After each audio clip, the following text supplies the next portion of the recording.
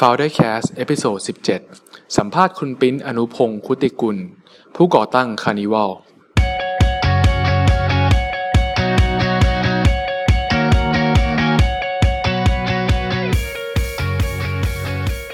สวัสดีครับวันนี้เรากลับมาพบกับ Foundercast อีกครั้งหนึ่งนะครับโดยครั้งนี้เนี่ยเป็นเอพิโซดที่ 17 แล้วนะครับหลังจากที่เราห่างหายกันไปนานเป็นเดือนเลยทีเดียวนะครับวันนี้ผม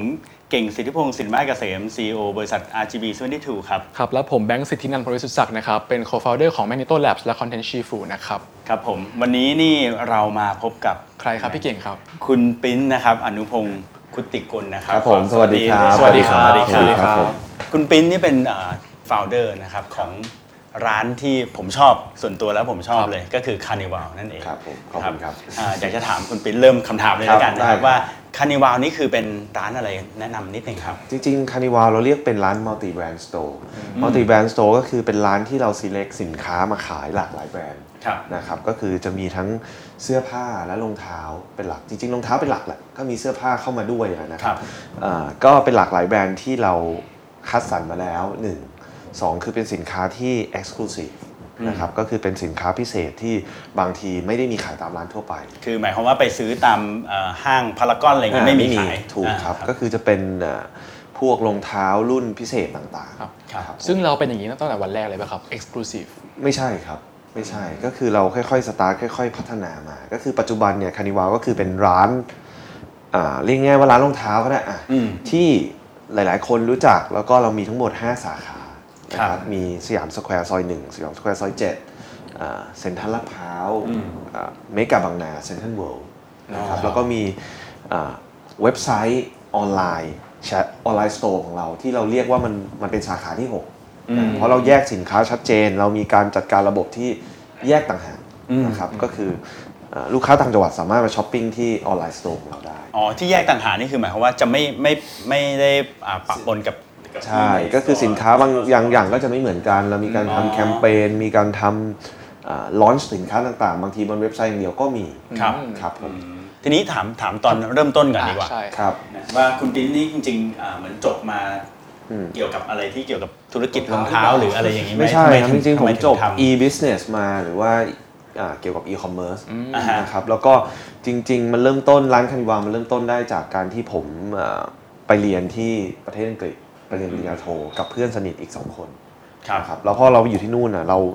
ราชอบรองเท้าเหมือนกันเราไปถึงที่นู่นเราก็ซื้อรองเท้าเยอะมากช้อปปิ้งแล้วก็เหมือนกับว่าเราก็ไปเจอร้านรองเท้าที่มันเจ๋งๆดีๆในต่างประเทศเราก็เกิดคำถามว่าแบบเราอยากจะเห็นร้านแบบนั้นในเมืองไทยบ้างเราอยากจะมีร้านรองเท้าที่แบบเหมือนแบบที่เราชอบอะไรอย่างเงี้ยครับตอนแรกก็แต่ละคนมีงานประจำอยู่แล้วที่บ้านมีธุรกิจส่วนตัวอยู่แล้วอะไรเงี้ยก็แบบเหมือนเราเปิดเล่นๆนั่นแหละก็คือเปิดมาเพื่อแบบสนองนี้ตัวเองสนองนี้ใช่ไหมสนองนี้ตัวเองแล้วก็แบบเหมือนเราก็อยากมีธุรกิจของเราเองซึ่งตอนนั้นเมืองไทยไม่มีเลยแบบร้านแบบนี้มีครับมีแบบนี้แต่ว่าเราต้องบอกก่อนว่าเราเปิดช่วงต้นเนี่ยเราขายแต่แบรนด์เดียวคือแบรนด์ Converse ณตอนนั้นยังไม่มีร้านที่เป็นเน้น Converse แบบ limited edition หรือเป็น Converse รุ่นที่หายากอะไรเงี้ยครับยังไม่มีเราก็เลยอยากจะเปิดขึ้นมาตรงนี้ทีเนี้ยเป้าหมายเราเนี่ยเราไม่ได้ต้องการจะขายแค่ Converse อยู่แล้วเพราะเราต้องการทำร้านสนีกเกอร์ที่เป็นแบบอย่างที่เราเห็นจากต่างประเทศไอการที่จะเป็นร้านสนีกเกอร์ที่เป็นอันดับต้นๆได้หรือเป็นชั้นนำได้เนี่ยมันขายแค่แบรนด์เดียวไม่ได้อยู่แล้วมันต้องมีหลายแบรนด์เพราะฉะนั้นเราก็ต่อยอดพัฒนาจาก Converse แบรนด์เดียวเป็น multi brand มีหลายๆแบรนด์ค่อยๆได้ทีละแบรนด์มาเพิ่มเรื่อยๆการที่เราขายของพวก exclusive เนี่ยครับ limited edition เนี่ยครับทำยังไงเราไป convince แบรนด์ยังไงให้มาเชื่อเราให้มาอยู่ที่เราครับมันมีหลายปัจจัยซึ่งจริงๆแล้วเนี่ยของที่เป็น limited ของที่หายากเนี่ยใครขายก็ได้คุณไปวางที่ห้างก็ขายได้คุณตั้งโต๊ะหน้าสยามยังขายได้เลยใครๆก็อยากได้ไปขายทุกร้านก็บอกว่าตัวเองขายได้แต่มันก็เกิดคำถามว่าเอ๊ะในเมื่อทุกร้านบอกว่าขายได้ทำไมเขาถึงให้เฉพาะร้านเราใช่ครับก็คือจริงๆต้องบอกว่ามันเริ่มต้นจากของ limited เหล่านี้เขาแต่ละแบรนด์เขาวาง channel ในการขายเนี่ยที่ต้องเป็นร้านที่เฉพาะกลุ่มเท่านั้นคำว่าเฉพาะกลุ่มหมายถึงว่าคุณเอาสินค้าไปวางอยู่ในที่ลูกค้าไม่รู้จักเนี่ยมันก็ไม่มีประโยชน์หรือร้านค้าเหล่านั้นเนี่ยไม่สามารถจะเล่าเรื่อง สตอรี่ของสินค้าเหล่านั้นหรือว่าเข้าถึงกลุ่มลูกค้าได้เนี่ยมันก็ไม่ใช่จุดประสงค์ของแบรนด์เขาที่จะไปวางผมยกตัวอย่างง่ายๆสมมุติว่าเราเอารองเท้ารุ่นหนึ่งเนี่ยที่ทำกับแบรนด์เสื้อผ้าแบรนด์หนึ่งสมมุติว่ารองเท้า Nike ทำกับแบรนด์เสื้อผ้าGucci ผมยกตัวอย่างหรือ Stussy อะไรอย่างเงี้ยแล้วเราไปวางในห้างสรรพสินค้าธรรมดาคนที่เดินผ่านมาผ่านไปเขาเห็นรองเท้าตัวเนี้ยเขาไม่รู้จักเขาจะไม่รู้เขาไม่รู้จักเขาไม่เห็น value ของมันเขาไม่รู้จักเขาไม่รู้สตอรี่ว่าทำไม2แบรนด์นี้มาทำด้วยกันได้แล้วแบรนด์เสื้อผ้าแบรนด์เนี้ยเขาก็ไม่รู้จักหรือแม้กระทั่งรองเท้าตัวนี้สมมติทำกับอาร์ติสต์ศิลปินคนใดคนหนึ่งเนี่ยศิลปินสตรีทอาร์ตอย่างเงี้ยเอาไปวางเขาก็ไม่รู้จักเพราะฉะนั้นมันก็ value ของสินค้ามันก็หายไปคนที่จะไปซื้อสินค้าตัวนั้นแล้วมาพูดมาบอกต่อมาทำให้มันเป็นกระแสมันก็ไม่มีมันก็ไม่มีเพราะฉะนั้นจุดประสงค์เลยเขาต้องนำมาวางในแหล่งที่คนเดินผ่านไปแล้วเขารู้จักเขามาพูดถึงเป็นที่ที่เทรนด์เซตเตอร์หรือว่าคนที่เซตเทรนด์คนที่ใส่รองเท้าพวกนี้ก่อนจะมาซื้อก่อนมันก็เป็นคำตอบโอเคครับอยากรู้ว่าวันแรกที่ไปคุยกับแบรนด์เนี่ยครับผมขอเอามาเลยexclusive สำหรับ Carnival อย่างเดียวครับคุยกับเขายังไงเขาทำไมเขาถึงโอเคมันไม่ได้ aggressive แบบนั้นเพราะเรารู้อยู่แล้วว่าการเราเดินเข้าไปบอกเขาเนี่ยว่าเราอยากได้เนี่ยคือทุกคนก็บอกอยู่แล้วล่ะแต่มันเป็นไปไม่ได้เราค่อยๆเรียกว่าสั่งสมโปรไฟล์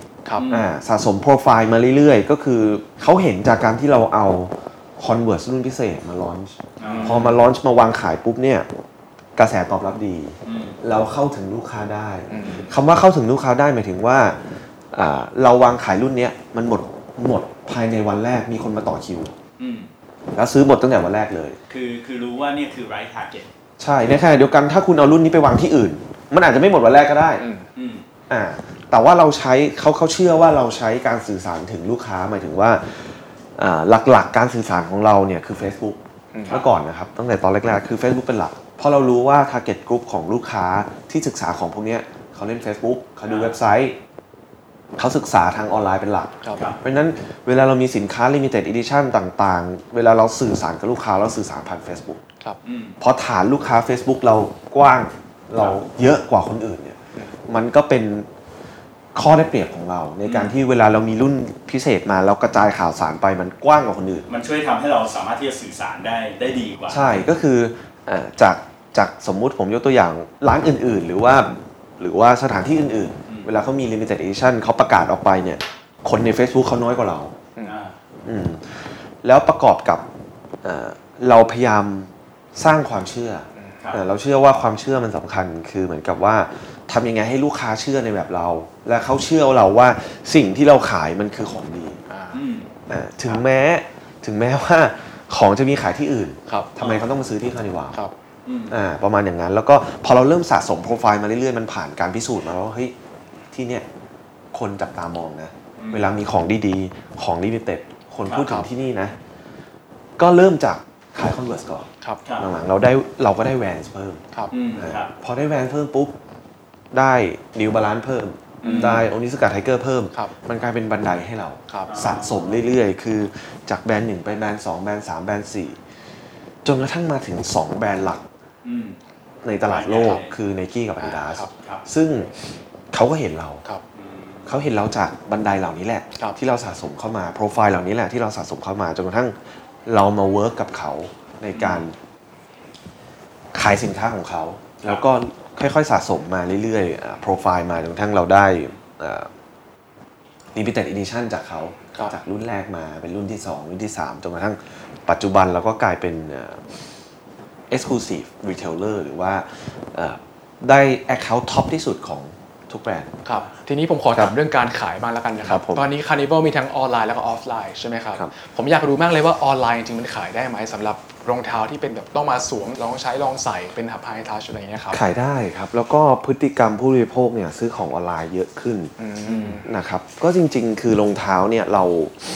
ถ้าคนเคยซื้อรองเท้าอยู่แล้วไซส์มันไม่ค่อยได้เปลี่ยนหมายความว่าเรารู้ไซส์ตัวเองอยู่แล้วเนี่ยเรา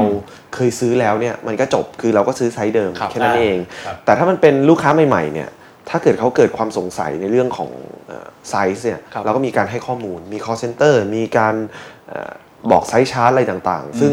ลูกค้าก็สามารถซื้อไป แล้วถ้าใส่ไม่ได้ก็ส่งมาเปลี่ยนได้ครับครับก็มันทำให้มันข้อจำกัดของคนที่จะแบบกลัวเรื่องการซื้อออนไลน์เนี่ยมันก็หมดไปเรามองว่ามันโตขึ้นเรื่อยๆด้วยโตขึ้นเรื่อยๆแน่นอนครับแล้วก็เป็นช่องทางที่เราโฟกัสด้วยในปีนี้เราขายผ่านอะไรครับ Facebook หรือว่า Instagram ขายผ่านเว็บไซต์ที่เป็น full e-commerce ของเราเลยครับก็ชำระผ่านการโอนเงินผ่านบัตรเครดิตได้เลย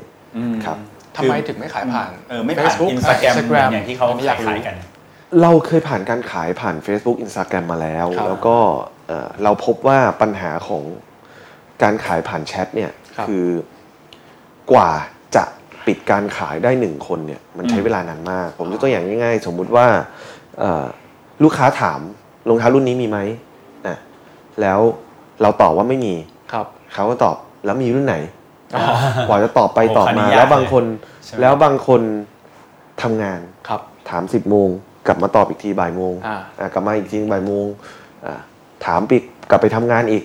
บางทีวันหนึ่งทั้งวันกว่าจะตอบไปตอบมาได้แล้วเรามีสินค้ามากกว่า 1,000 รายการบางทีลูกค้าเนี่ยถามรุ่นนู้นรุ่นนี้กว่าจะตอบไปตอบมาเนี่ยมันลำบากกว่าจะปิดการขายได้ใช่กว่าเราจะเช็คสต็อกได้แล้วก็มันทำให้ผมคิดว่าเราต้องมีเว็บไซต์แล้วล่ะเพราะว่าเว็บไซต์เนี่ยมันตอบโจทย์ตรงที่ว่าคุณอยากดูใช่ไหมรุ่นนี้รุ่นนี้ไม่มีคุณเลือกเองเลยก็รู้เลยว่าคุณเลือกเองเลยคุณกดดูได้เลยว่ามีไซส์ไหนถ้าคุณรุ่นนี้มันหมดแล้วคุณสามารถไปดูตัวแทนเลือกอย่างอื่นเนี่ยได้เลยเพราะฉะนั้นเว็บไซต์เราก็เลยคิดว่ามันจำเป็นแต่สิ่งที่สำคัญที่สุดเนี่ยคือทำยังไงให้ลูกค้าเปลี่ยนจากการพฤติกรรมคนไทยเนี่ยผมบอกได้เลยว่าเกือบจะ 80% เขาต้องการสั่งผ่านแชทใช่เพราะมันง่ายสำหรับเขามันง่ายสำหรับเขาแต่ผมก็พยายาม educate ลูกค้าว่าถ้าคุณสั่งเป็นผ่านเว็บเนี่ยผมเชื่อว่ามันง่ายกว่าแชทอีกครับแต่ช่วงแรกๆเนี่ยผมต้องบอกเลยว่ามันเหนื่อยมากกับการที่เราต้องเปลี่ยนพฤติกรรมผู้บริโภคแต่ทีเนี้ยสิ่งที่ผมคิดได้ว่าคือเราก็พยายามโยนลิงก์เว็บไซต์ไปให้ลูกค้าเวลาเข้ามาในอินบ็อกซ์อะไรเงี้ยครับแล้วก็บอกว่าแบบสั่งผ่านเว็บได้เลยนะถ้าคุณสั่งผ่านเว็บเนี่ย1คุณจ่ายผ่านบัตรเครดิตได้ถ้าคุณผ่าน Facebook คุณต้องโอนอย่างเดียวแล้วก็2คือคุณมีแต้มสะสมคะแนนสะสมไว้ใช้ในส่วนลดครั้งต่อไปด้วยลูกค้าบางคนก็จะบอกไม่เอาไม่ต้องมีแต้มสะสมก็ได้ไม่เอาเราก็ไม่ขายครับไม่เอาอยากจะสั่งผ่านทางนี้อะไรอย่างเงี้ยก็ผมก็ใช้วิธีหักดิบเลยผมไม่ขายผ่าน Facebook แล้วก็ผมเอาของ Limited Edition เนี่ยไปลงในเว็บผมเอาของเซลล์ไปลงในเว็บมันเป็นการกระตุ้นให้ลูกค้าว่าถ้าคุณอยากได้จริงๆเนี่ยต้องมาที่นี่คุณต้องเข้าไปเพราะจริงๆผมเคยพูดหลายครั้งแล้วว่าเราคนไทยเนี่ยจริงๆถ้าเรียนรู้ทีเดียวแล้วเนี่ยมันทำได้แล้วผมยกตัวอย่างสมมุติว่ามีโปรโมชั่นของเอาง่ายๆเลยคุณพ่อคุณแม่ผมอย่างเงี้ยสมมติว่ามีโปรโมชั่นในนกแอร์หรือแอร์เอเชียอย่างเงี้ยสมมุติเป็นโปรโมชั่นที่อยู่ในเว็บไซต์ผมถามว่าถ้าคุณอยากได้คุณก็ต้องเรียนรู้ที่จะกดให้มันได้ถูกไหมคือถ้าเขาไม่ขายผ่านทางช่องทางอื่นถูกไหมในเมื่อพวกสายการบินอะไรต่างๆเขายังทำได้เลยเพราะฉะนั้นผมก็เชื่อว่าลูกค้าเราที่เล่นอินเทอร์เน็ตอยู่แล้วมันไม่ได้ยากกับการศึกษาตรงนี้ก็เลยใช้เวลาอยู่พักหนึ่งก็เปลี่ยนจากลูกค้าที่มาอินบ็อกซ์มาเนี่ยก็เปลี่ยนไปขายผ่านทางเว็บไซต์ 100%จริงๆผมชอบวิธีการหักดิบมากเลยนะครับเพราะผมก็เชื่อว่าเว็บไซต์มันคือการทำธุรกิจยั่งยืนถ้าเราไปใช้ Facebook โซเชียลเนี่ยเราไปเช่าบ้านเขาอยู่วันดีคืนดีเขาลด reach หรือว่าปรับอะไรอัลกอริทึมเราหายหมดเลยใช่ที่เจอกันเนาะนี่ถ้าเกิดผมอยากรู้ว่าถ้าเกิดผมเป็นแบรนด์ที่ไม่ดังนะครับผมจะทำยังไงก็จริงๆมันก็เป็นคำถามที่ถูกต้องคือมันไม่ได้เหมาะกับทุกธุรกิจกับทุกแบรนด์คือบางธุรกิจบางอย่างคุณขายเสื้อผ้าออนไลน์ IG แบบเนี้ยคุณจะมาแบบบังคับให้ลูกค้าต้องไปเข้าเว็บคุณอย่างเดียวหรือว่าแบบบางทีมันก็อาจจะลูกค้าอาจจะมองว่ายุ่งยากเพราะฉะนั้นมันก็แล้วแต่ธุรกิจแล้วแต่มุมมองของแต่ละคนอันนี้คือจุดแข็งคือมันมี product แล้วก็มีแบบของเราเนี่ยเราทำจนลูกค้าติดมาสักพักหนึ่งแล้วเราถึงจะเริ่มทำได้แต่ถ้าคุณเป็นแบบคนใหม่ๆเลยเนี่ยบางทีลูกค้าก็จะแบบยิงไม่ขายหรืออะไรอย่างเงี้ยมันก็หลายแบบเขาก็ไปเจ้าอื่นเนาะใช่แต่ของเราเนี่ยเราเชื่อว่าอันนี้คือการแก้ปัญหาที่ต้นเหตุไม่ใช่แก้ปัญหาที่ปลายเหตุต้นเหตุมันคือ คุณต้องมาหาพนักงานไม่รู้กี่สิบคนในการมาตอบลูกค้าซึ่งแบบตอบยังไงมันก็ตอบไม่ทันอ่ะกับการที่ผมสร้างเว็บไซต์มาเพื่อแก้ปัญหาตรงเนี้ยมันคือแก้ปัญหาทั้งระบบผมเชื่อว่านี้คือการแก้ปัญหาระยะยาวเราก็เลยมุ่งไปทางนี้ครับอาจจะเนี่ยหน่อยตอนแรกแต่โอเคใช่ใช่ทีนี้ถามหน่อยว่าตั้งแต่ทำคาร์นิวัลมาเนี่ยตอนนี้กี่ปีแล้วนะฮะปีที่8ครับปีที่8เนี่ยมีปัญหาอะไรใหญ่ๆที่ใหญ่ที่สุดเท่าที่เราเคยเจอจริงๆปัญหามันเยอะมากๆอยู่แล้วอะไรเงี้ยแต่ว่าเรามันเยอะมากๆแต่ว่าเราไม่ได้มานั่งดูว่าอันไหนใหญ่ที่สุดครับแต่ปัญหาใหญ่ๆก็มีหลายอย่างอย่างเช่นแบบปัญหาเรื่องหน้าร้านที่แบบบางทีเราการเช่าอยู่ในสยามสแควร์บางทีมันมีความไม่แน่นอนมี policy จะทุบตึกบางทีมันเราจะต้องย้ายร้านภายใน1 เดือนเขาไม่บอกเราล่วงหน้าเจ้าของหรือแลนด์ลอร์ดอย่างเงี้ยบางทีเหมือนเราเช่าอยู่แล้วเราต้องโดนออกเลยเราต้องหาร้านใหม่ให้ได้ภายใน1 เดือนแล้วตกแต่งใหม่อะไรเงี้ยก็เป็นปัญหาที่แบบเหมือนโลกจะแตกของเราเพราะว่าแบบอยู่ดีร้านเราต้องปิดทันทีแล้วต้องไปหาที่ใหม่ทันทีอะไรเงี้ยมันก็เป็นปัญหาใหญ่หลายๆอย่างที่เราเจอมาหรือแม้กระทั่งการดีลกับแบรนด์ต่างๆที่แบบเราขายอยู่มันก็ไม่ใช่เรื่องง่ายเพราะว่าเขาเป็นแบรนด์ระดับโลกกับการที่แบบเราต้องเอาสินค้าของเขามาขายเราไม่ได้ผลิตเองเราไม่ได้สามารถคอนโทรลอินเวนทอรี่หรือคอนโทรลรูปแบบดีไซน์ได้อ่ะคือเขาออกแบบอะไรมาเราก็ต้องขายอ่ะอันนี้ก็เป็นปัญหาที่แบบเราพยายามปรับจูนแล้วก็เราเจอมาแล้วก็ต้องแก้ปัญหาไปครับเมื่อกี้คุณเป็นพูดถึงสินค้าที่เราไม่ได้ผลิตเองแต่ว่าผมเข้าใจว่าจริงๆช่วงหลังคาร์นิวัลมีโปรดักต์ใช่เพราะว่ามันเกิดจากสิ่งนี้แหละที่เราเจอมาบ่อยๆว่าโอเคเราขายแต่ของคนอื่นอ่ะแต่เรามีโอกาสที่จะผลิตสินค้าของเราขายเองได้เนี่ยเราก็อยากจะทำ1เป็นเรื่องของการสร้างแบรนด์ด้วยครับ2ก็เป็นเรื่องของการตอบโจทย์ไลฟ์สไตล์ของลูกค้าที่แบบเขาชื่นชอบในแบรนด์เราอ่ะเราก็จะมีสินค้าของเราที่เป็นแบบของเราออกแบบเองมาขายด้วยครับเป็นไงบ้างครับขายดีไหมครับเทียบกับการที่เอาของคนอื่นมาขายดีมากแล้วก็เกินคาดกว่าที่เราคิดจริงๆสาเหตุที่ผมอยากตอนแรกที่มาที่ไปก็คือว่าเราทำถุงผ้าขึ้นมาก่อนเพื่อแถมให้ลูกค้าที่มาซื้อรองเท้าเป็นโลโก้คาร์นิวัลธรรมดานี่แหละแต่ปรากฏมีคนมาขอซื้อมีเด็กมาขอซื้อถุงผ้าที่เราแถมนี่แหละมีคนมาขอซื้อเริ่มรู้ว่าแบรนด์คาร์นิวัลมันขายได้มีคนอยากได้นะอะไรเงี้ยเราก็เลยเริ่มจากผลิตพวกเสื้อยืดพวกอะไรเงี้ยออกมาขายก่อนเพื่อลองดูใช่เพื่อลองดูพอได้รับผลตอบรับดีเนี่ยเราก็ไปเต็มที่เราก็สร้างมันเป็นแบรนด์แฟชั่นเลยแล้วก็การที่มันมีคนมาต่อคิวซื้อแบรนด์ต่างประเทศเนี่ยมันยังไม่ภูมิใจเท่ากับคนมาต่อคิวซื้อแบรนด์ที่เราออกแบบเองเราผลิตเองเราขายเองเป็นแบรนด์คาร์นิวัลเองครับทีนี้ถามแบบเป็นเรื่องแบบนอกเรื่องธุรกิจนะครับคุณปิ๊นเนี่ยในร้านของคาร์นิวัลเนี่ยผมเห็นรองเท้ามันเอ็กซ์คลูซีฟนะแล้วก็แต่ละคู่นี้ก็ไม่ใช่ราคาถูกๆนะครับรองเท้าราคาแพงที่สุดที่เคยมาขายในคาร์นิวัลนี่ราคาเท่าไหร่เนื่องจากร้านเราเนี่ยมันเป็นร้านรีเทลไม่ใช่ร้านรีเซลคือตลาดรีเซลตอนนี้เขาขายรุ่นที่หายากกันเป็นแสนก็มีแต่ว่าร้านเราเนี่ยผมยกตัวอย่างง่ายๆ Adidas Yeezy Boost ที่แบบฮิตกันเนี่ยออกนอกร้านไปขาย 2-3 หมื่นก็ถือว่าแพงแต่ร้านเราเนี่ยต้องขายราคาป้ายเพราะฉะนั้นเนี่ยราคาป้ายก็คือ 8,900 บาทเพราะฉะนั้นราคารองเท้าร้านเราจะไม่สูงเพราะมันคือราคาป้ายมันคือราคา retail price นะครับก็จะมีสูงก็ตั้งแต่แบบประมาณ 8,000 กว่าบาทหมื่นกว่าบาทขึ้นไปแต่ราคารีเทลที่ออกไปเนี่ยมันหลายหมื่นก็มีครับแล้วรองเท้าคุณปิ๊นเองที่ใช้ที่สุดทุกวันนี้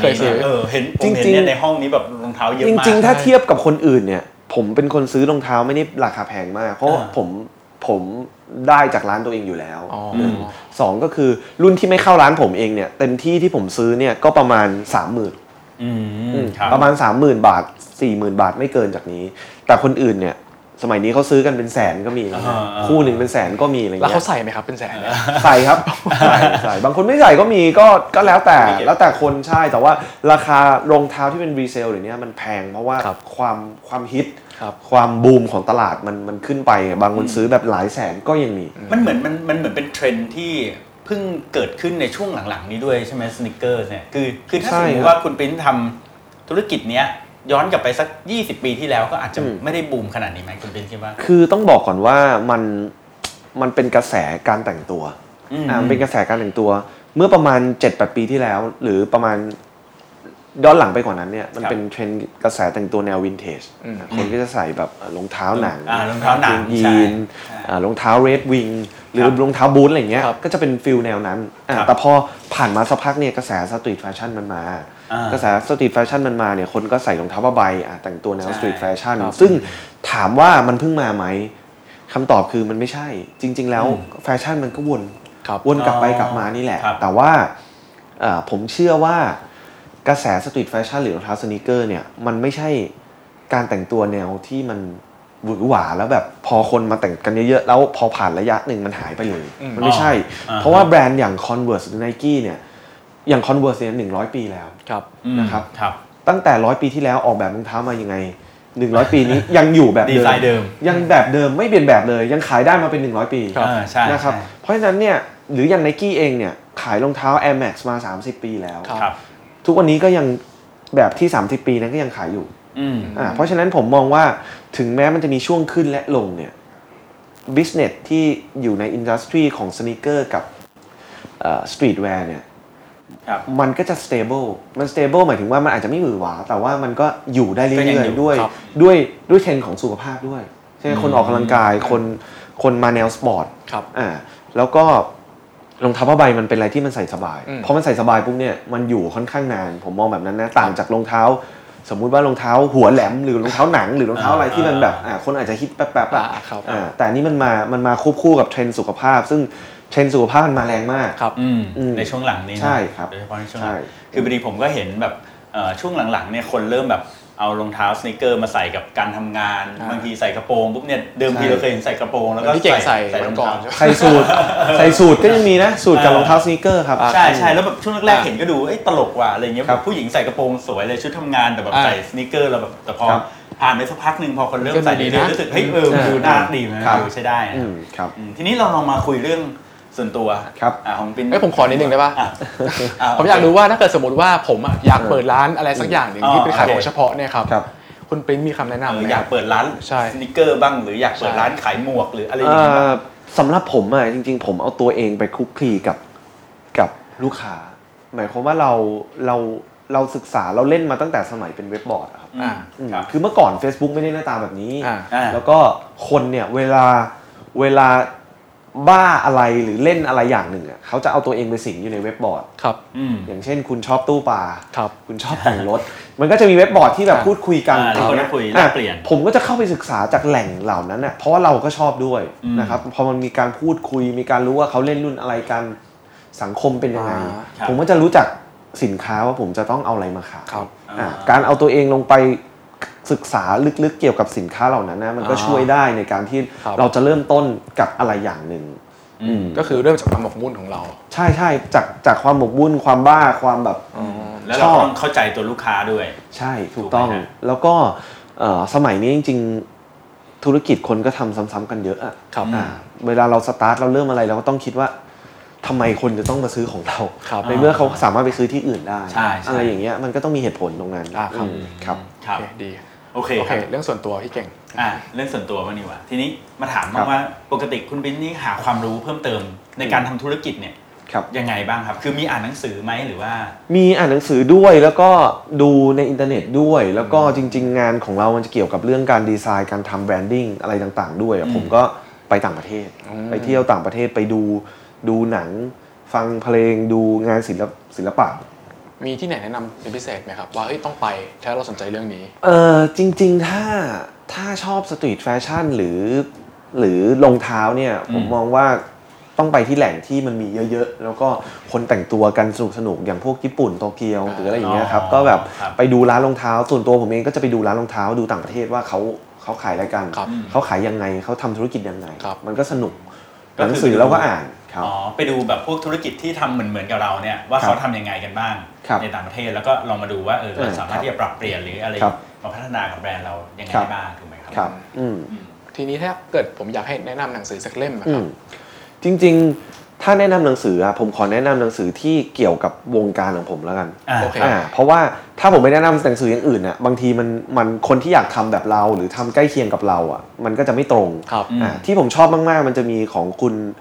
ของหนังสือของเพื่อนผมเองคุณบ๊อบวรากิจเขาเป็นเจ้าของร้าน VAC VAC เนี่ยผมเอาหนังสือให้ดู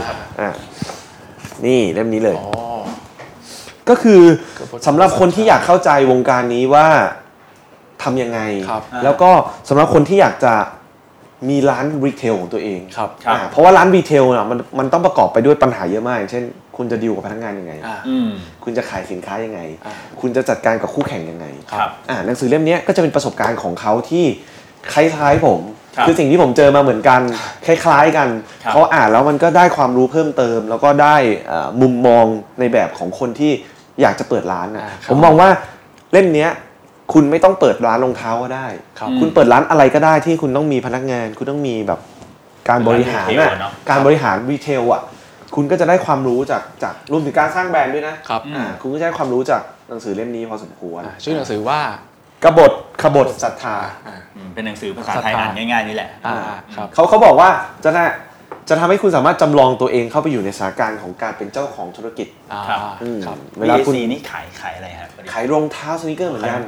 อยู่ในสยามสแควร์เหมือนกันเป็นเพื่อนกันแล้วเป็นคู่แข่งกันด้ว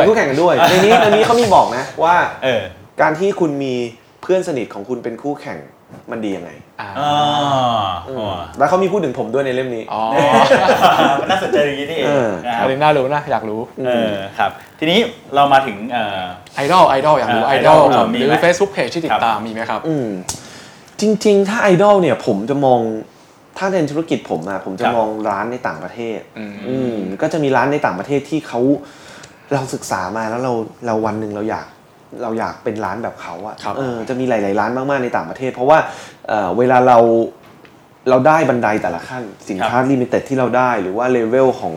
สินค้าที่เราได้เพิ่มขึ้นเนี่ยเราก็จะมองร้านต่างประเทศเป็นหลักว่าแบบวันนึงเราอยากจะให้ประเทศไทยมันมีร้านแบบนี้นะอะไรเงี้ยครับก็จริงทุกวันนี้คาร์นิวัลก็ถือว่าแบบเป็นร้านที่แต่ยังไม่สุดครับใช่มัน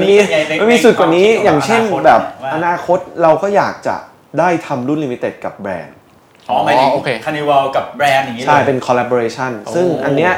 มันก็ค่อนข้างยากเพราะว่ามันมีหลากหลายร้านทั่วโลกอะไรเงี้ยครับอย่างร้านที่ญี่ปุ่นร้านที่อเมริกาเขาได้ทำแล้วเขามีรองเท้า Nike หรือ Adidas เป็นรุ่นของเขาเองอันนี้ก็เป็นความฝันที่เจ้าของร้านรองเท้าทุกคนอยากได้ครับวันหนึ่งเราอยากจะได้ Nike Carnival บ้างก็ฝันอยากจะได้แบบนั้นซึ่งเราก็ต้องใช้เวลาในการสร้างโปรไฟล์สร้างอะไรต่างๆโอ้โหน่าตื่นเต้นนะเวลาเขากับแบรนด์ที่เป็นร้านรองเท้าอย่างนี้นี่คือราคารองเท้าจะแบบสูงมากเลยไหมส่วนใหญ่จะเป็นรุ่นลิมิเต็ดที่คนก็จะเล่นกันก็จะแบบว่าเหมือนร้านจะมีส่วนร่วมในการดีไซน์ออกแบบรุ่นพิเศษเหล่านั้นจริงอ่ะครับนะครับนี่อันนี้ความรู้ใหม่นะผมไม่เคยรู้เลยว่ามีอย่างนี้ครับโอเคคุยกันมาเยอะแล้วพี่เก่งทีนี้มาถึงคำถาม2คำถามสุดท้ายที่มันยากที่สุดในรายการเป็นซิกเนเจอร์ของรายการนะครับแบงค์ถามก่อนเลยคำถามแรกคือว่าถ้าเกิดสมมติว่าย้อนเวลากลับไปได้ตอนตั้งครรภ์ใหม่ๆครับ8 ปีที่แล้วครับถ้าบอกตัวเองได้สัก1ข้อครับจะบอกอะไรบอกตัวเองได้สัก1ข้อเหรอครับบอกเพื่อหมายถึงว่าอะไรก็ได้บอกเพื่อเตือนบอกเพื่อให้กำลังใจบอกเพื่อบอกว่าอย่าทำเลยหรือบอกว่าสู้ๆนะมันไม่ยากหรอกอะไรอย่างเงี้ยหรืออะไรอย่างเงี้ยคิดว่ามีไหมครับก็ถ้าย้อนกลับไปได้ผมอยากจะกลับไปบอกว่าให้กำลังใจตัวเองว่าคุณตัดสินใจถูกต้องแล้วกับสิ่งที่พยายามทำมาเพราะว่าตั้งแต่วันแรกเลยที่ผมทำมากับหุ้นส่วนทุกคนคือเราทุ่มสุดตัวจริงๆคือเราคิดอย่างเดียวเลยว่าถ้าทำสุดตัวแล้วมันเจ๊งเราไม่เสียใจแต่ถ้าเกิดเรายังไม่ได้ทำเต็มที่แล้วมันเจ๊งแบบนี้เราโทษใครไม่ได้เราโทษตัวเองเพราะฉะนั้นเนี่ยเราไม่ได้คิดหรอกว่าเราจะมาถึงจุดนี้ได้แต่เราแค่คิดว่าเราทำดีที่สุดมันจะไปถึงจุดไหนเนี่ยเราไม่เสียใจแล้วแต่ปรากฏว่ามันขึ้นมาในจุดที่แบบมันเกินคาดกว่าที่เราคิดเพราะฉะนั้นเรายิ่งต้องกลับไปขอบคุณที่วันนั้นเราทำแบบนั้นมันทำให้เราเต็มที่ใช่มันทำให้เรามาถึงจุดนี้ได้ครับคือถ้าเราทำอะไรเต็มที่แล้วเนี่ยเราก็จะไม่เสียดายนะถ้าเกิดว่าวันหนึ่งมันเพราะจริงๆพลาดไปทุกคนอยากทำธุรกิจผมก็เคยคิดธุรกิจมาเยอะมากอยากทำสุดท้ายมันไม่ได้ทำเพราะว่ามันจะมีพอเราคิดรายได้ปุ๊บมันจะมีข้อเสียเข้ามาจนกระทั่งแบบจริงไม่ทำก็ได้แล้วเราก็ไปคิดอันอื่นอีกก็จะมีอีกก็จะมีเพื่อนเข้ามาบอกว่าแบบเฮ้ยมันจะเวิร์กเหรอมันไม่เวิร์กหรอกสุดท้ายพอตอนที่ผมทำอันเนี้ยผมตัดสินใจว่าผมมัดจำเลยผม ผมมาจำห้องเลย ครับ ที่จะเช่าเปิดร้านเนี่ย ครับ พอมาจำเสร็จปุ๊บไอ้พวกข้อเสียเหล่านั้นผมไม่ฟังละเพราะมันเราทำแล้ว ก็ อะ คือเราอยาก เราจ่ายเงินแล้วอะ ทำเลย เราจ่ายเงินแล้วอะมันก็เป็นความเสี่ยงเหมือนกันนะครับ เป็นความเสี่ยงที่แบบอันตรายเหมือนกันว่าแบบแต่ว่ามันทำให้เราก้าวแรกได้ ครับ เคย ไม่งั้นเราก็จะไม่ ท้อก ล้า ไหมระหว่างทำเนี่ยแล้วรู้สึกว่า มี ไม่น่าทำเลย มีตลอดแต่ว่าเราก็ค่อนข้างโชคดี ผมว่า ที่ เป็นเรื่องปกตินะทุกคนน่าจะ เรา มี ค่อนข้างโชคดีที่ development ของเรามันไปเร็ว มันไปเร็วมันแป๊บๆเราได้อะไรเพิ่มมากขึ้นเรื่อยๆมันก็เป็นอะไรที่แบบเราดีใจอะไรอย่างเงี้ย ครับครับแล้วถ้าเกิดว่าอันนี้คำถามที่ 2 ครับ คุณเป็นตื่นขึ้นมาปุ๊บคานิวัลไม่มีละ หายไปเลย หายไปเลยเป็นแบบเป็นโลกจินตนาการมากอยู่ดีหายไปเลย ต้องทำธุรกิจใหม่คุณปิ๊นจะทำอะไร ก็ยากเหมือนกันนะคิดเนี่ย เพราะเราทุ่มสุดตัวแล้ว ใช่แต่ว่า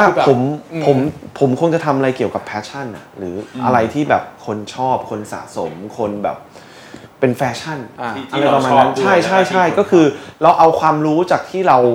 สะสมจากการทำคานิวัลนี่แหละอาจจะเป็นขายของออนไลน์หรือคิดผลิตภัณฑ์อะไรอย่างอื่นขึ้นมาแล้วใช้ช่องทางในการที่เรามีประสบการณ์ช่องทางออนไลน์ในการโปรโมทออนไลน์เนี่ยมาต่อยอดสินค้าตรงนั้นก็อาจจะเป็นขายเสื้อผ้าก็ได้หรือขายแบบก็คือยังอยู่ในแบบธุรกิจขายของรีเทลใช่ที่ใช้ออนไลน์เป็นเครื่องมือตอนนี้คือเท่าที่ฟังมาเนี่ยเหมือนคุณเป็นนี่คือพยายามโฟกัสไปทางออนไลน์เยอะมากเลยในช่วงหลังๆนี้เห็นที่แรกเราคุยกันนอกรอบบอกว่าจะไม่ขยายสาขาแล้วจริงๆมันผมไม่ได้เรียกว่าพยายามโฟกัสนะเพราะว่าผมไปใน channel ที่เป็นตัวตนของผมคือแบรนด์คานิวัลผมมองว่ามันคือตัวผมแบรนด์ก็เหมือนกับเป็นคนนิสัยยังไงนิสัยชอบสะสมของชอบบ้าช้อปปิ้งชอบสนุกสนานแล้วเราเป็นคนติดโซเชียลติดออนไลน์เพราะฉะนั้นมันก็คือตัวตนเราที่เราอยู่ตรงนี้แหละเราก็โฟกัสในเรื่องของออนไลน์เวลาเรามีสินค้าอะไรมาเราอยากจะแบบโชว์ให้เพื่อนเห็นเราอยากจะแบบเอามาเหมือนเอามาอวดเพื่อนแล้วเรามาเล่าว่ามันมีสตอรี่ยังไงเพราะฉะนั้นในเมื่อตัวผมมันอยู่ในออนไลน์สังคมผมมันอยู่ออนไลน์ลูกค้าผมก็อยู่ออนไลน์มันก็เป็นที่ที่ผมต้องไปอยู่แล้วมันต้องใช่มันเป็นที่ผมอยู่แล้วประมาณนั้นครับโอเคคำถามสุดท้ายแล้วกันนะครับโอเคครับมีอะไรจะฝากเป็นข้อคิดสำหรับชาว Foundercast บ้างไหมครับเรื่องธุรกิจเรื่องอะไรก็ได้เรื่องส่วนตัวสำหรับคนที่แบบอยากจะเริ่มธุรกิจอะไรใช่อยากจะเริ่มธุรกิจจริงๆก็อยากจะผมคิดว่าทุกวันนี้ไอ้ธุรกิจที่เราคิดอยากทำอะระหว่างที่เราคิดอยู่มันมีคนแบบอีกเป็นร้อยที่มันคิดเหมือนเราอะอยู่เพราะฉะนั้นคิดอะไรได้ผมมองว่า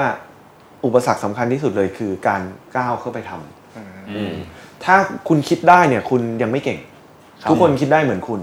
แต่คุณจะเก่งถ้าคุณก้าวแรกออกไปแล้วไปทำสุดท้ายแล้วมันจะ